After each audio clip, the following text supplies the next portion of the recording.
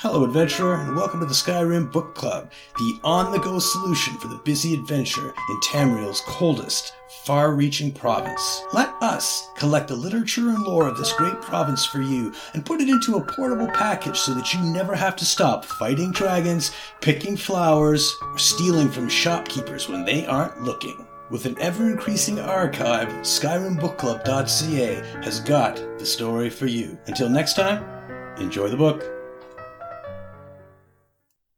Evaluation of St. Llothis by alienist Landris. An asylum caretaker's notes on an insane temple saint.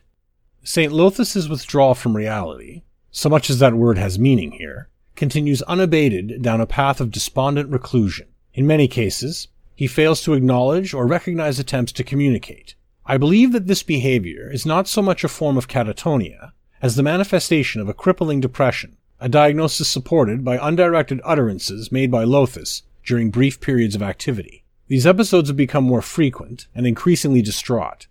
It appears that he is lamenting the loss of a deep spiritual connection. It is impossible for me to say whether this traumatic separation involved the literal severing of any divine bond with the Three, or is simply how Llothis processes the drifting away of his personal relationship with the tribunal.